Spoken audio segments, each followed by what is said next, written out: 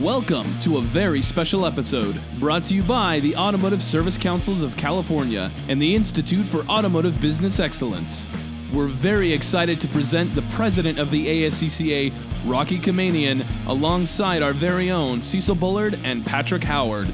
Join them in this crucial discussion about setting labor rates. Here's what's coming up. I get asked quite a bit, hey, I'm thinking about getting into this business. What do you think I should be doing? I want to feel professional. I want to look professional. I want to deal with these type of clients. I want to work on these types of cars. Where am I going to be? So if you want my advice, I would advise you to go to take a 101 on business, take 101 in marketing.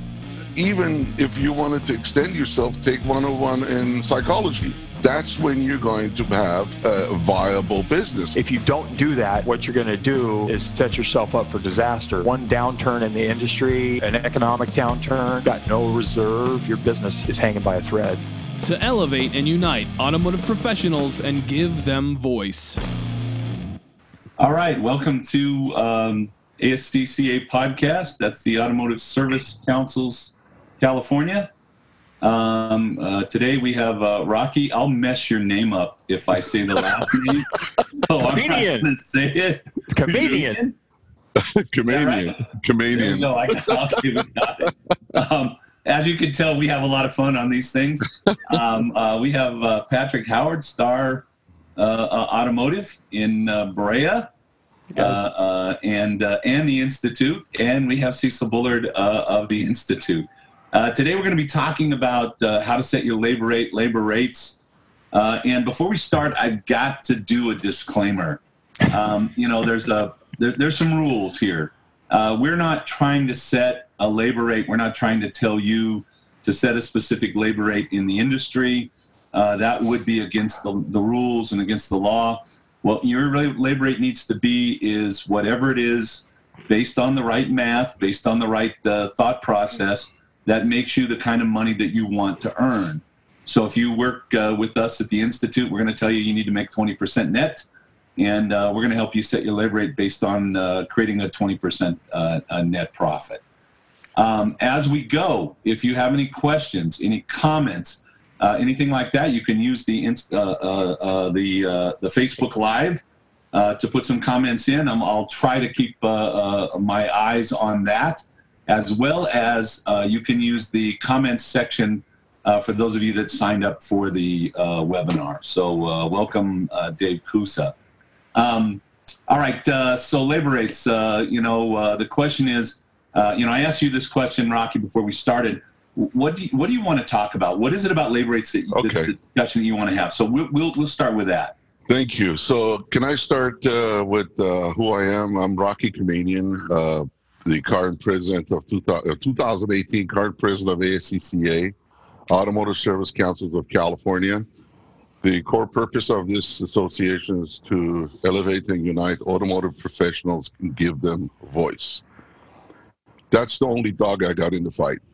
Basically, I care for this association. I care for the in the industry, and I like to see it elevate. We need to come out of grease monkeyness, and we need to get into professionalism. And in order to be doing that, one of the first things that we need to figure out is to have short-term, mid-term, and long-term goals. And in order to achieve all these goals, we have to have our numbers right. The essence of the numbers come from the labor rate. If we can, because that's what we start everything with. When we give estimates to the clients, when we collect money, we're doing everything over labor rate, and obviously parts also, but labor rate is very, very important.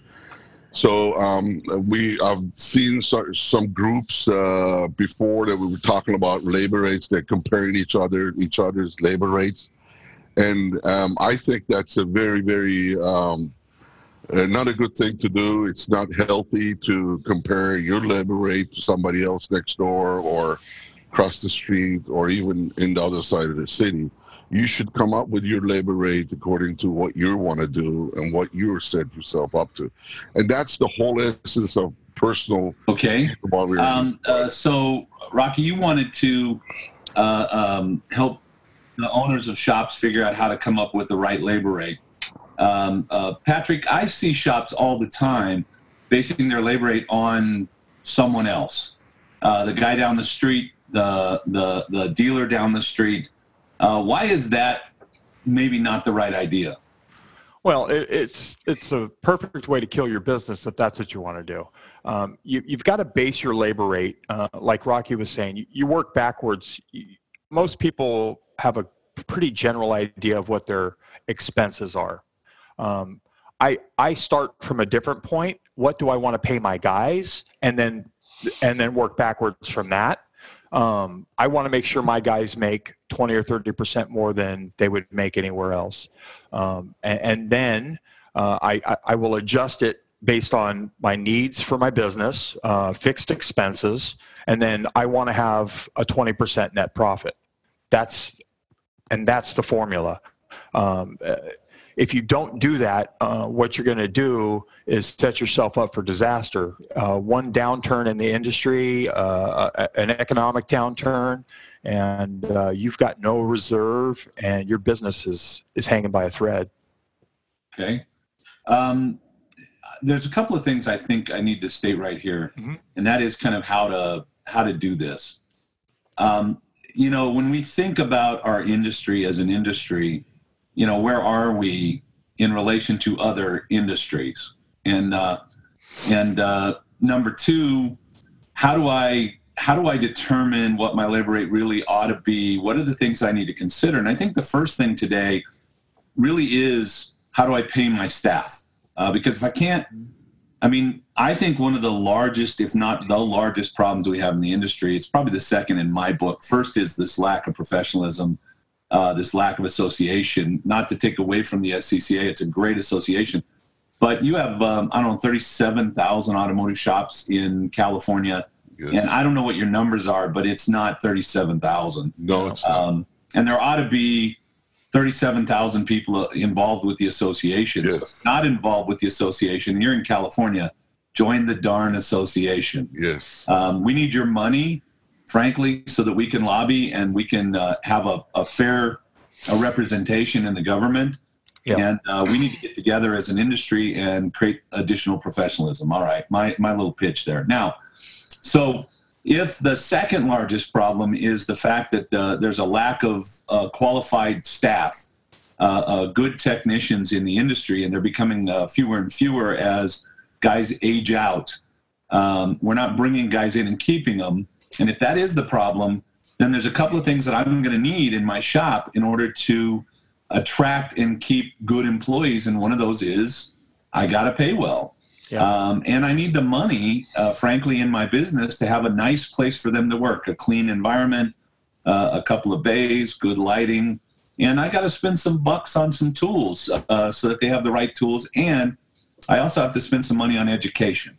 So I have to take all of that into account when I'm setting my labor rate. Now, I never cared what the guy down the street's labor rate was because, frankly, I don't know what his expenses are. I have no idea how he pays his staff. I don't even know if he has insurance for his business, and I can't do without those things. So I've always set my labor rate based on two things. What do I need to pay a good employee? And let's have that discussion in just a second. And number two, what will the market bear? Now, I'm gonna say something here, and some people are gonna not believe what I say. But 12 years ago, my shop was $158 an hour when everybody else was $100, and the dealerships were $110 to $120. And we were one of the busiest shops, if not the busiest shop in town, at $158 an hour. And why were we $158 an hour? Because our payment on our facility was $21,000 because we had a fairly high-paid manager to manage the business in place, and he had to get paid. Because we had loaner cars and we washed our customers' cars and we gave them a 3 or 36,000 mile warranty years ago. So I'm not basing my labor rate on what the guy down the street charges. If I do, I'm going to be in trouble because there's always going to be a guy down the street charging half of what they should charge. Yeah. So now if I base my labor rate on those two things, one of those is pretty simple. How much should a good technician make in the automotive service industry? So let's, Rocky, what do you think that number ought to be? Somebody that has $100,000 in tools, has a good education, understands the modern vehicle, knows how to do proper diagnostics, and gets it right 99% of the time. How much should that person make? Well, it all depends on demographics, where you are, where you live. It all depends on that. So my opinion is that, well, the range for the labor for the technicians is somewhere around, I think, starts at about 15, goes all the way up to 45 or 50. Sometimes some people make $50 an hour, depending on where they are and depending what their capabilities are, depending on a lot of other things. I also wanted to add too, Cecil, that it is very important to think about the future of, for example, if you're talking about technicians, we want to talk about their productivity depending on their education, depending on what they're setting themselves. You're setting them for their future. Let's say if you hire a technician, you're gonna set yourself up to raise his rates, to give him more money, to give him more benefits. All of those things that you're going to be adding to these or anticipating to add has to be within that labor rate too. So it is very, very crucial to think long term. And I think one of the biggest issues in our industry is that, especially the younger business owners, younger shop owners, which I cherish because that's, they're the future of this industry. They tend to not to have those long-term goals because they're just, exactly. They think that they make certain amount of money that's good enough, and so they don't have the short-term, mid-term, long-term goals. And I think mostly my intent is to talk to them, to conversate with them, and also so we can elevate them into the professionalism. Sorry, I kind of veered off a little bit, but no worries. I'm gonna ask you the same question in a different way. Rocky, today, are the technicians in the automotive industry being paid what they should be paid and what they're worth? No, sir. Okay. Nope. And if we don't, if we can't combat the other industries that are sucking people out, the video game industry, guys are coming out of school making $80,000, $100,000, $120,000, and they've got someone doing their laundry and feeding them meals at their place of business. That's a problem. I'm going to tell a brief story, and then Patrick, I know you've got comments. I came home the other day, and our dryer was making this thump, thump, thump noise. And I asked my wife, I said, "Hey, honey, dryer, what's going on?" She said, "It's been making that noise for a couple of weeks." And I'm like, "Get the washing machine repair guy out." And he comes out, and it has a bad idler pulley, the dryer. And he takes it apart, which takes literally 2 minutes to pull the casing off and set it aside. He's got an old S10 truck that he parks about 3 blocks. He lives about 3 blocks from us, and he's got some hand tools. So he's got a tool belt with some things on it, and it takes him about 2 minutes. He takes it apart and he says, "Mr. Bullard, you're going to need an idler pulley, and I'd recommend we go ahead and replace the belt while we're in there." Blah blah blah. And I'm like, "Great. How much is it going to cost?" And it's $263, right? Now, I don't care about the $263 because this is a $1,400 dryer. My wife has to have the top of the line, whatever it is. And I told him, I said, "Great, when can you have it done?" I mean, I'm just like, it's more about, we have clothes that need to be dried, get it done, right? So, he gets the thing, he actually puts the dryer back together because he doesn't have the part. Comes back 2 days later with the part, takes about 15 minutes. So he's got a half an hour invested total. He's got an idler pulley and a belt, and it's $263. $63. Now, if I looked at the parts are probably $100 of it. So he was $160 for, let's say an hour. This is the washing machine repair guy charging me somewhere between $150 and $200 an hour, who doesn't need the kind of education or tools that my technician needs. There's something wrong in our industry when we're so held back by a third of the industry that's not charging what they need to charge. Now, Patrick, your labor rate is higher in the area than most of the other shops probably. Tell me why have you done that, and what's the result of that? Well, the first reason is I want to make sure that my technicians get paid well. The second reason is I want to make sure that they have medical benefits and a retirement program, which I've implemented. The third reason is my bills dictate that that's what I need to be at.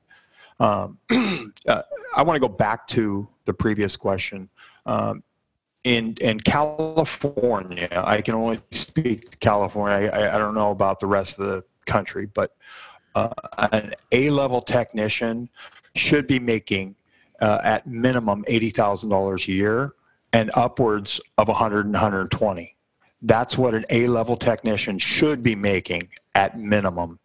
And it should probably be higher because of all the investment in tools and education that they have to have and experience, years of experience. We're not, there's two problems that we have in this industry. There's more, but one of our biggest problems is people coming in and giving it away because they're basing their labor rate on a discount model, which is fine, whatever. I don't care.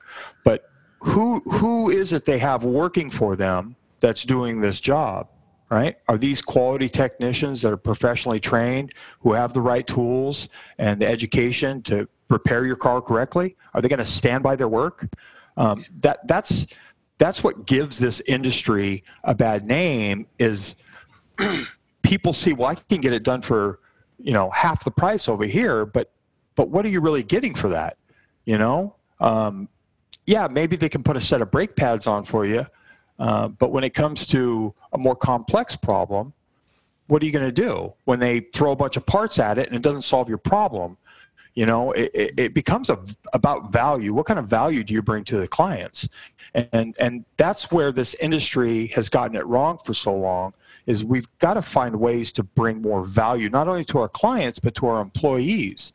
It's key because, like you said, people are aging out of this industry and nobody wants to come back into it because there's no money in it. Well, there's an interesting statistic, and I probably will get it a little bit wrong, but I'm close enough, that I heard from what's his name? It's CarQuest number. We're bringing in, I think, 70 or 75,000 new technicians into our industry every year. Yes. They're coming in. Right? Yes. The problem with all the new technicians is we're not keeping them. Yes. And we're not keeping them because I think there's multiple reasons. $15 an hour is not a livable wage. And if I'm paying $15 an hour, can I provide tools? Can I buy tools? Can I learn? So we're only keeping the most hardcore automotive guys from that pool in the industry. Number two, and I'll just, poor management. I don't believe that most shops really understand how to manage people and how to inspire people and create that vision, that long-term thing that Rocky's talking about. We want you here for the next 25 years. We're going to help you learn how to make $150,000 because that's what you should be able to make. And we're going to charge what we need to so that we can pay that to somebody. I'm not saying that I'd pay $150,000 to a guy coming out of school, but we got to do better than we're doing. I think another problem is we're throwing them to the wolves. We're putting them out in the bay with one of our technicians and hoping that that guy educates them and helps them. And in many cases, that guy we're giving them to is a great technician, but a poor trainer, not a guy that can really train and help them learn what they need to. Let's kind of go back to this. how do I set my labor rate? If I can afford to pay 40% of my labor rate to my technician, and that's got to be a loaded cost. So if I'm $100 an hour, I have $40 an hour to pay to my technician when he or she is 100% productive. As productivity goes down, and our industry average is about 72% right now, then I can afford to pay less and less because they're not giving me the hours for the hours that I'm paying. Yep. And that 40% is a loaded cost, so it has to include everything that I would pay for a technician: FICA, FUTA, shoulda, woulda, coulda, all my taxes, education, uniforms, any training, travel, holidays, PTO. In California, you got 3 days PTO dictated by the state. I've got to be able to make that affordable. And there is this idea of you have a posted rate, and a lot of shops don't understand the difference between their posted rate and their effective rate.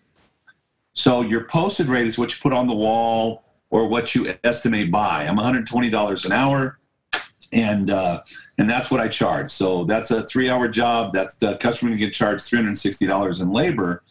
But if your technician takes 4 hours to do that job, then your effective labor rate just went down. Yep. And if you're doing oil changes, you're probably $60 to $80 an hour when you do oil changes. So every oil change you do, you bring your labor rate down. Yeah. When you have discounts, we're going to do, Mr. Customer, I know that, this isn't something you planned for. I know the car was here last week. It's not something we did, but I'm going to help you out. I'll give you the labor, or you buy the parts. Now my labor rate just came down to 0. And then we have comebacks where my tech has to redo the work. Not his fault. He didn't screw up. The part was bad. Something else went wrong with it, and I've got to pay my tech another 3 hours to do that same water pump a second time, and I'm not getting paid for it. So my labor rate comes down and down and down. Every shop owner has to understand their effective labor rate and has to manage their effective labor rate, because that's the reality of what I get paid. So I got a shop owner recently out at his shop, $120 labor rate, $84 posted, $120 posted labor rate, $84 effective labor rate, and he's paying one of his lead technicians, by the time you add everything in with the FICA, the FUTA, and everything, about $56 an hour. Wow. So there's no money left in the pile to pay the bills and take some money as an owner of the business. So you got to understand that effective labor rate deal. Yes. and how that works for you, right? Patrick, you have a comment? Yeah, I'd like to add something. It's kind of circle back on what I was talking about before. It's not just about, we're not preaching just raise your labor rate.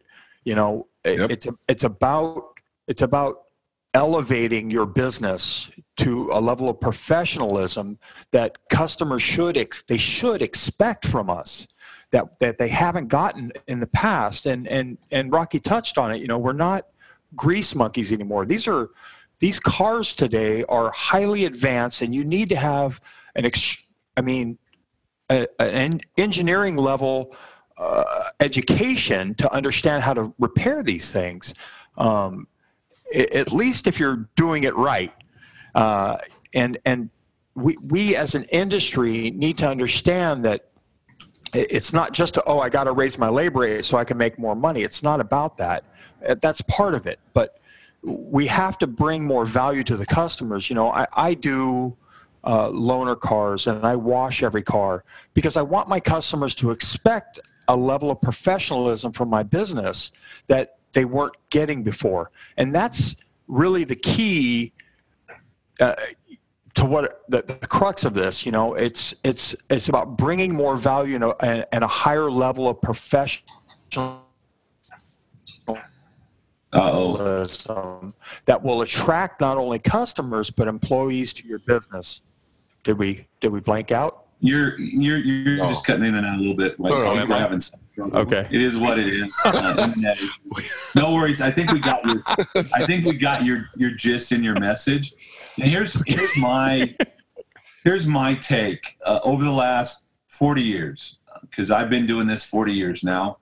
Rocky, you might have me beat by a year or so. Maybe not. Maybe I got you beat. No, you got me beat.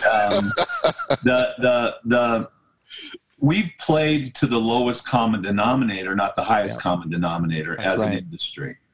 The cost of entry is more expensive today than it's ever been into the industry, but it's still not dramatic. Somebody can go down to Sears, spend a couple thousand on tools, and go into California, pay their their $300 to the bar or $400 or whatever it is today, and have a license to be an automotive shop. Put a sign up, and they're open for business.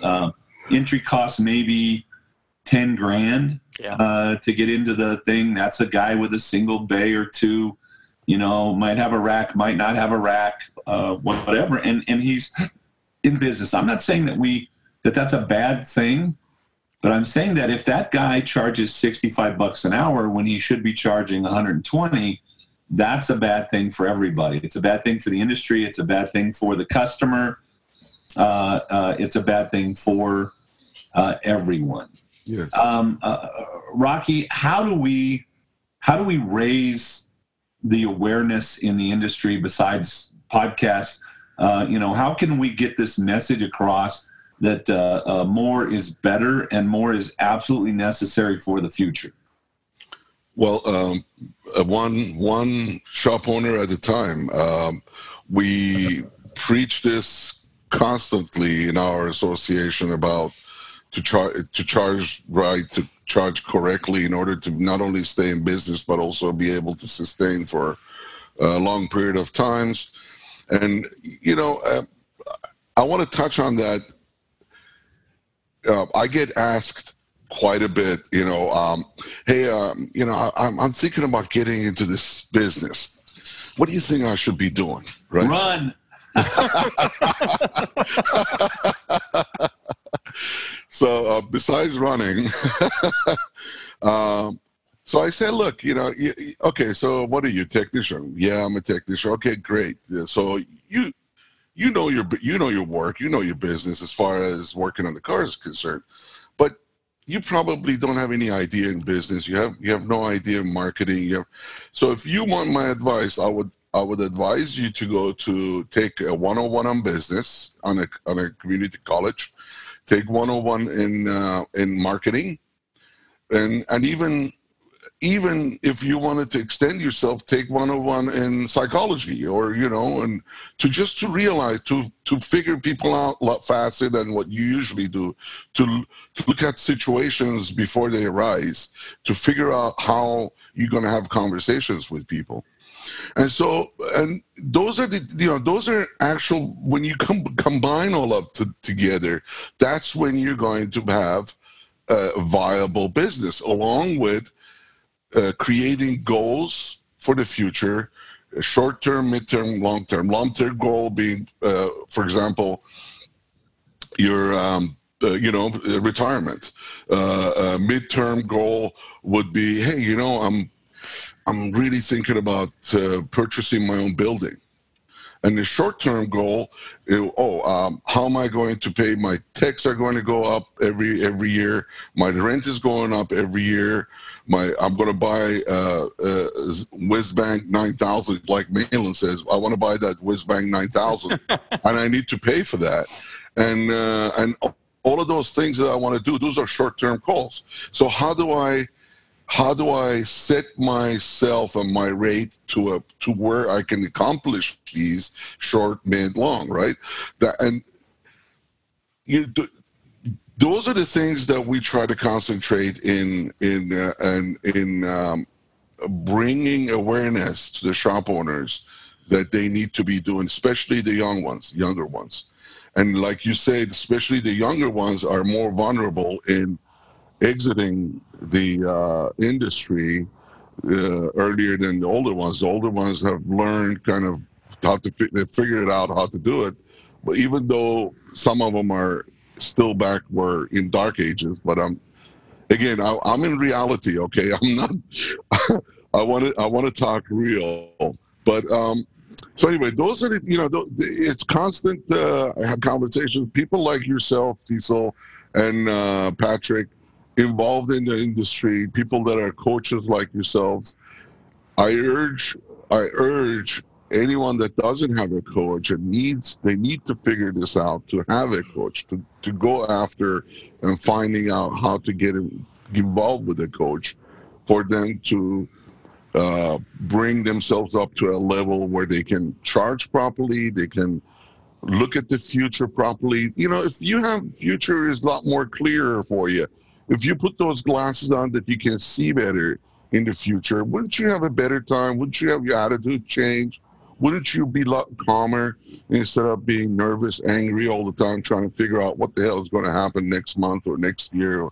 So all of these things contribute to a long-term career that you've created for yourself that you want to be in.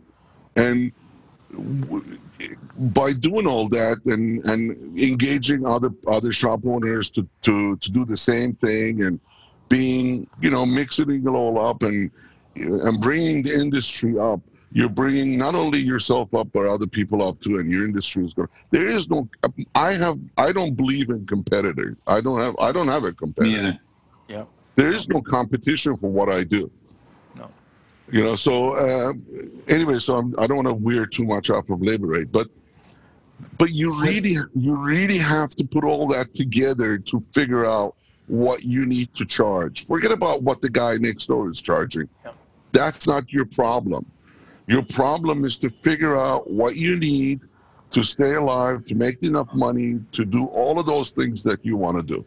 Yeah, and do a great job for your employees and a great job for your customers. Exactly. Wouldn't it be great if we could get every person coming into the industry into a basic financial class to understand the automotive business and how money plays out? And wouldn't it be great if we could get them into a basic management leadership class? You know, would that change the industry? You know, Rocky, you said earlier, we're doing this one shop at a time.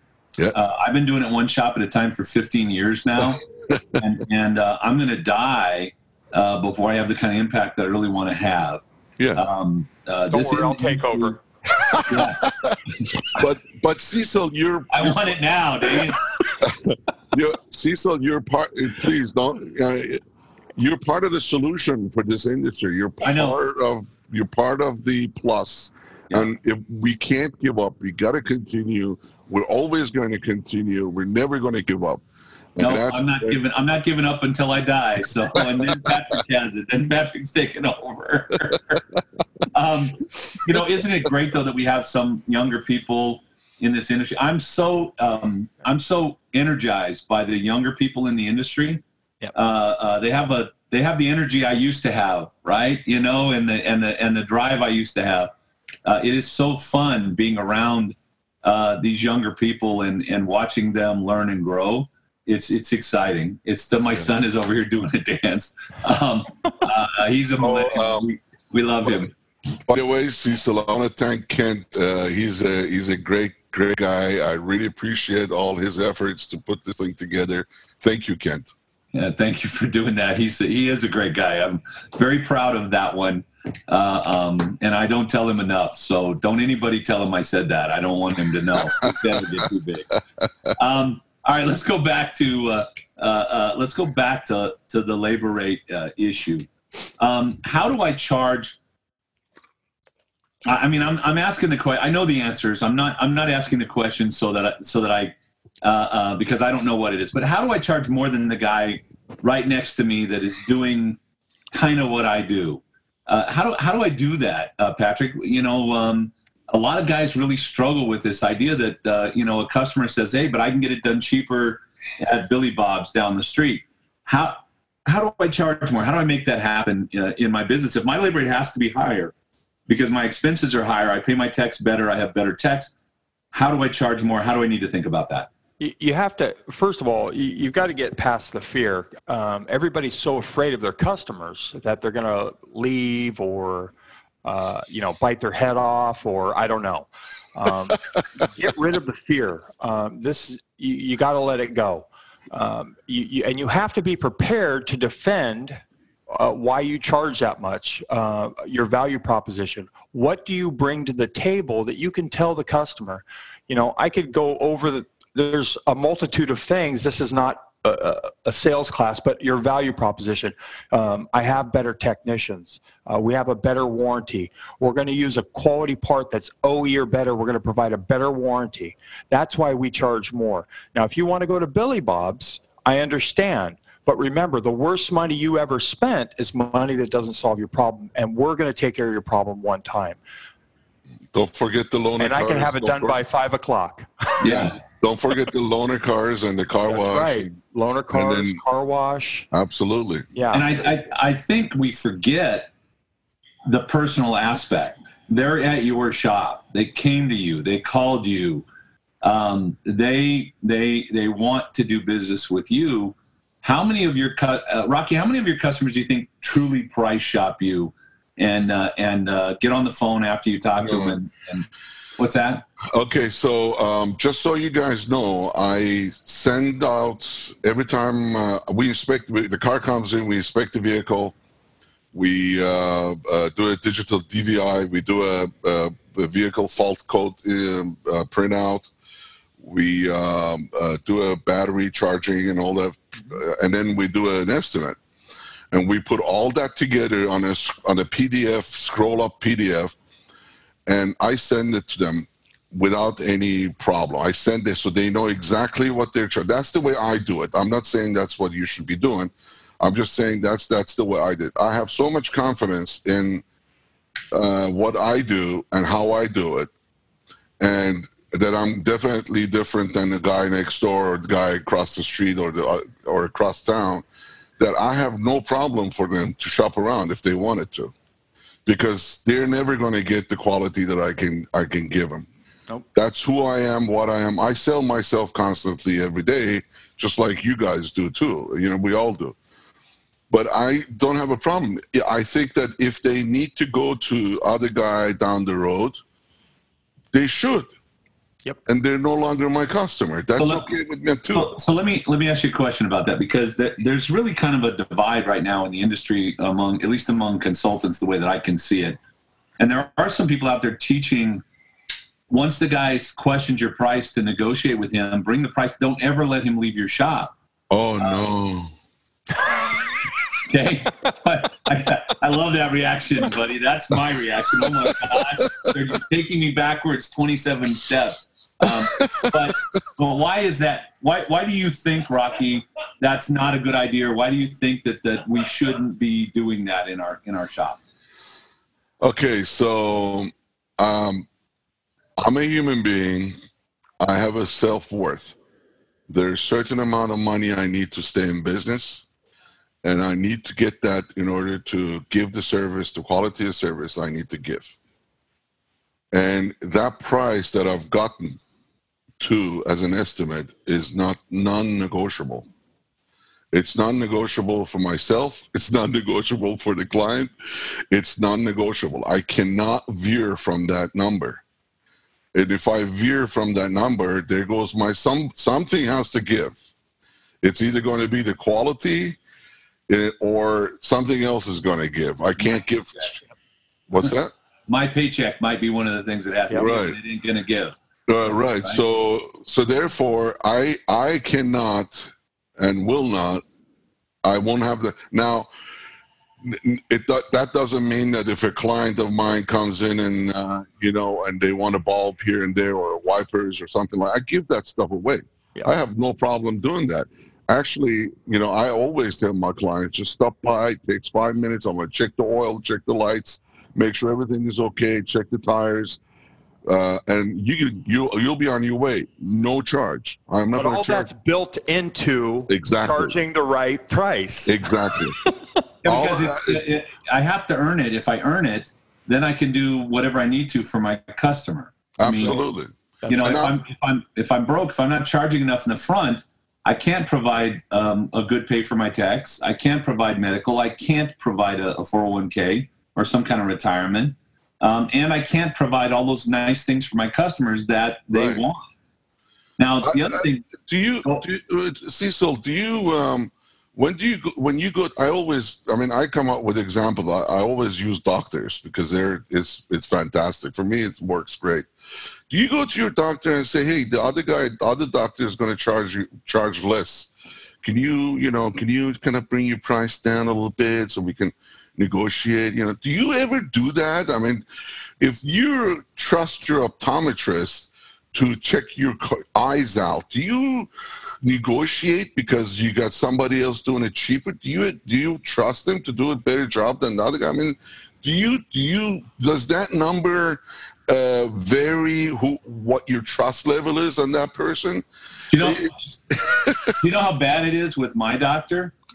I go to my doctor, and of course, I'm paying the copay and the this and the that, and then he wants to do blood work, every other time, so I'm paying for that. And he sees a spot on my face, and before he even asks me, he's got the nitrogen out. He's burning that thing off. He doesn't even ask. He says, "Hold on a minute, I'm going to take care of this." And then then there's a $79 charge for a half an ounce of nitrogen and 3 seconds of his time. In my last visit, he said, you got this weird thing going on. We want to send you to a special optometrist because if you have a problem, it's going to show up in your eyes. And so I got to pay 3 times as much for this special optometrist because my insurance won't pay for it, right? Yeah. And I don't even argue. I just get it done because that's the right thing. It's the guy that I trust, right? Absolutely. And I think if you plan it right, again, it kind of goes back to deciding who you want to be as a business. Yes. The beginning, right? I want to be professional. I want to feel professional. I want to look professional. I want to deal with these type of clients. I want to work on these types of cars. I think when you get there, now all of a sudden, it kind of helps you set your tone and set where am I going to be, right? This is who I am, and so this is how I have to act. Patrick, how do you feel about that? Well, I feel very good about it. Thank you for asking. No, that's, I took over a business not too long ago, and I'll just tell you a little story. All the tool guys in the area, everybody around me knows what's going on in my shop. And they don't believe it. They don't understand it. It doesn't make sense to them. But what we've done is we've transformed a struggling business. It was a good business with good clientele into a professionally ran auto repair shop. There's no other option for me. I've done the struggling shop owner thing. I've learned my lessons from that, and that's not who I want to be. I want to be the shop that can provide a great warranty for my customers and look at the car and present the work and provide options for my clients. I want to be able to pay my techs well. I feel like I'm beating a dead horse here, but that's who I want to be. If you want to be that other guy, there's a butt for every seat, My dad used to always say, it's unfortunate because if we all elevated our business, then it would just be a matter of who gave the best service, right? It wouldn't be about price. I think it's still, in most cases, the way that I see it, it's about the best product and the best service. I don't believe that the majority of the public is out there looking for price. I mean, I know that I get on the phone, I get a lot of price shoppers. But I really think what they're doing is they're asking the only question they know how to ask to try to figure out if I'm a good guy and I'm going to take good care of them and if the job's going to be done right and is the price going to be fair. I think my clients, they want a fair price. They want a return on their investment. If they put money in, they want to feel like they got value from whatever it is that we gave them, whether it's a consulting company or a automotive shop. And I would tell you the same thing is true of me when I go out and I purchase something. I never go in fact, I know I'm paying a higher labor rate because the guy that works on my cars is also one of my clients. So I know his labor rate's probably $20, $25 an hour higher than it was when we started because I keep pounding him to raise the labor rate. We're doing these series of short videos that are just really, here's a help for you. In the shop. So there's no hook on it. There's no, give us your email. It's just, hey, here's one of the ways. And the very first one that I did was raise your labor rate.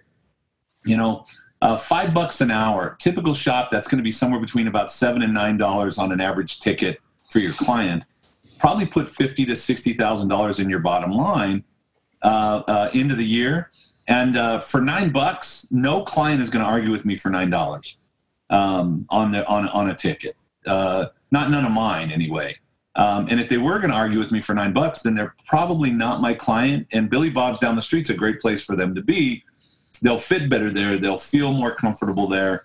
And even though Billy Bob maybe doesn't have the technicians that I have, they're not as good. Maybe they make more mistakes than we do. Maybe they use a lower end product than we do.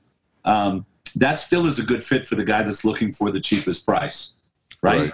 Right. And that's okay, right? I mean, I think this whole consulting thing right now, where we're like, you can't lose any customer, don't let them go anywhere, get that money, is insane, because you can't put a square peg in a round hole, and if you try to, somebody's going to lose something, somebody's going to be uncomfortable, and I don't want to be the one that's uncomfortable, frankly. I mean, I know what I want out of this life.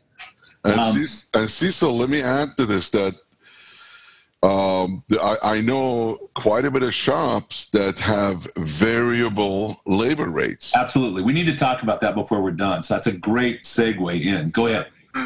So there are not only there are softwares. If you're not going to be scrutinizing your numbers constantly, every day or every week, there are softwares that are out there that will do that for you.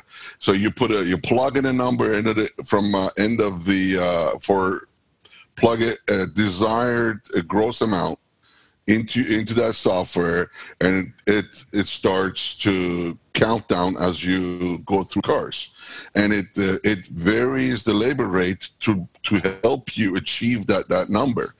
And there is no state of California. You don't have to have a one set number. There is no laws against that or for that, and you don't have to post your labor rate. Only for smog in California. Only smog or brake and lamp inspections or some weird stuff like that. Smog. But other than that, you don't have to. So your labor rate can vary. Right. So in order to achieve what you need to achieve by end of the month. So those are the short, very, very short-term goals are being met by simply raising your labor rate. Making adjustments where you need to. Exactly. It's funny. I book hotels and airfare all the time. And if it's busy that week in the area that the hotel is, it costs me more money.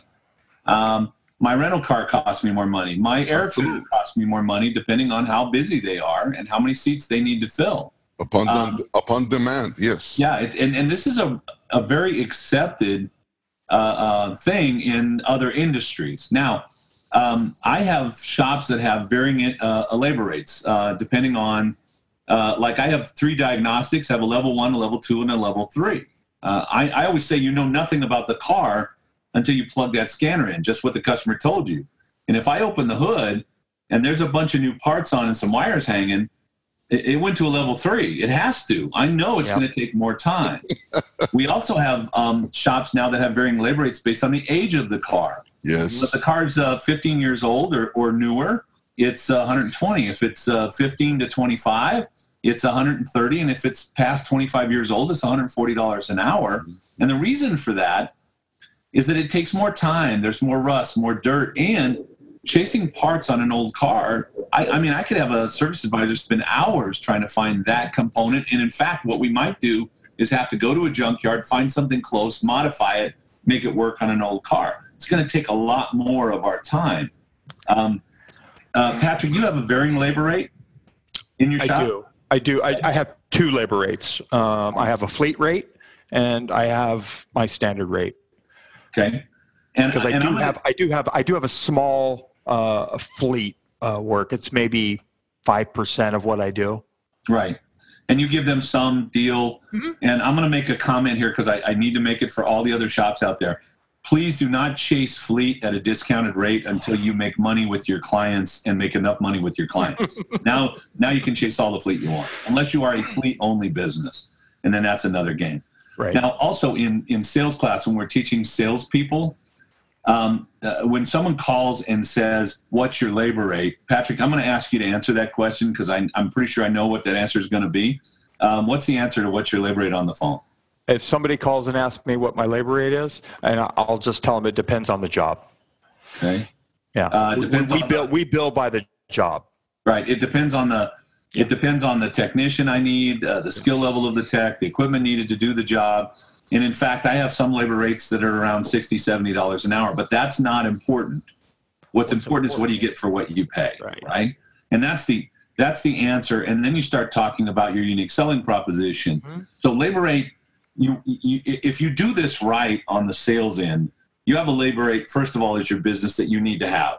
I don't care what it is. If you need to be $200 an hour, you better be $200 an hour, and you better find a way to convince that customer that by paying $200 an hour, they're getting $300 worth of whatever, right? Yep. Benefit.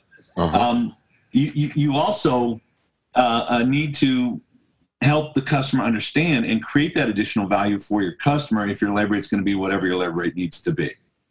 I think goes into sales training. Yeah, I think part of it's just topic. Confidence and ego, right? I mean, sure. I'm worth $10,000 an hour or $10,000 a day. I mean, I make people hundreds of thousands of dollars a year. Why not? And of course, that's not what I charge, guys. So don't take that. We're not $10,000 a day. But really, I think that your ego and your confidence in your product really creates a lot of that and helps you answer those questions, or maybe not even have those questions from your customers. All right, we're getting towards the end here. We got a few minutes left. Rocky, is there anything that we have not covered that you really wanted to get? Yeah. So, Cecil, do you have a formula of how to get to, as far as numbers are concerned? If you have your numbers together, you have P&L, you have all these other numbers, you have that formula that you can back into your labor rate, correct? The way that I back into my labor rate for my shops really begins and ends almost with what do I have to pay my top technician, not my lowest guy, but my top guy. So if I take my top technician and I'm paying him, let's say $38 an hour, I have a load on top of that for the formula that we use when we're, that's a good formula. I add 30% on top of that $38. Yes. So if I take that formula and I say it's 38 times 1.3, I'm actually paying $49.40.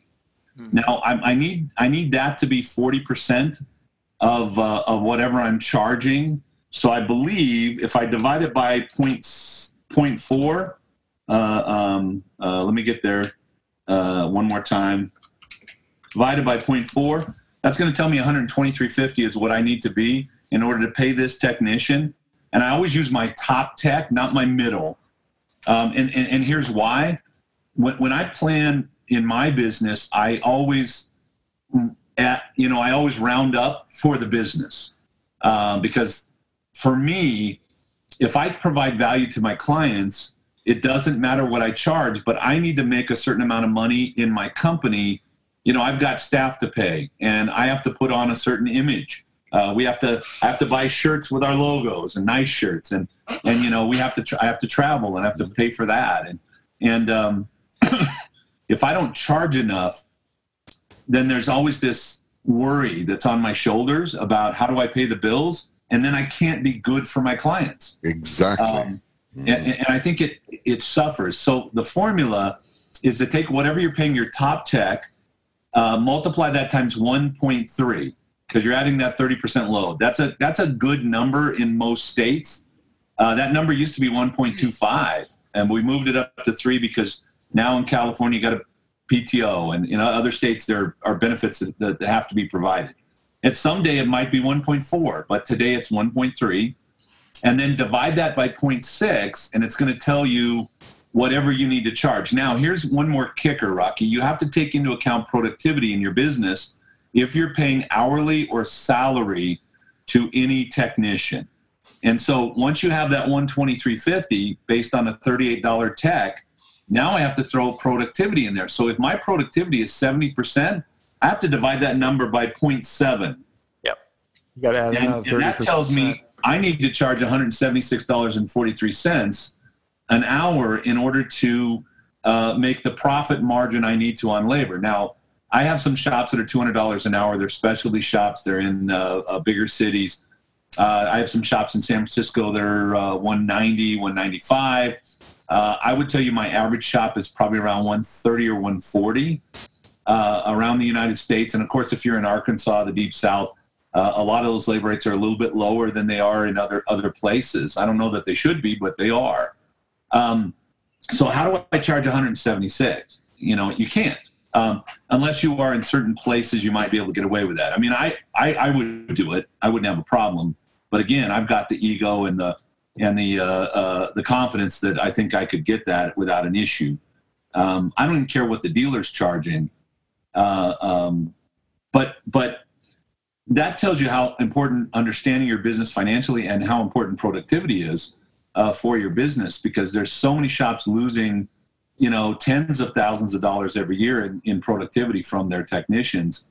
And so take a class. I don't care who you go to. There's a lot of good trainers. Tons of them. In the industry. There's some great people here. So if you don't like me, if I remind you of your ex-husband or something, then take a class from Bill or Bill Greeno. Anybody. Or take a class from Malin or ESI or even Management Success or Arlo O'Connor. Take a class and start to understand your financials and give yourself the confidence that you need to be successful in the business. All right, we got 3 minutes left. Patrick, last words?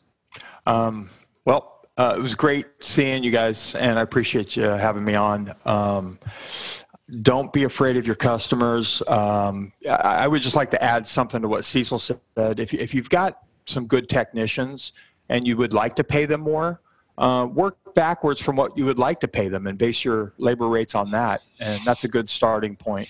Don't be afraid. Fear will paralyze and cripple you. If you need any help, reach out. I'm on Facebook. I'd be glad to help anybody. Tatsu and I are going to ASCCA shop. We're going to go give him a hand for the day. We're here to help. Even if you can't afford to pay and you just need a phone call and you need some advice, feel free to reach out. We're here to help. That's it. I'll second that. In my company, I spent about an hour and a half online yesterday with a shop. Guy's not at a point where he can afford us. He's a single guy. He's doing about $70,000 a year in sales. And it's a little scary, frankly. But I gave him about 4 or 5 things to do that ought to double or triple that in the next few months. And it's a no-charge thing. We want to help. In fact, we want to get you to the point where you can afford us. So we'd love to help you. That's the goal. Yeah. And so, Cecil, just so you know, ASCCA is not just about collecting the best shops in California. It's not about getting, the top tier shops. It's also engaging and making the membership with the shops that need to come up. They need the help. We're here for that. And the ASCCA will help you to elevate and unite. And that is the elevating and uniting is the only way out of what we're in.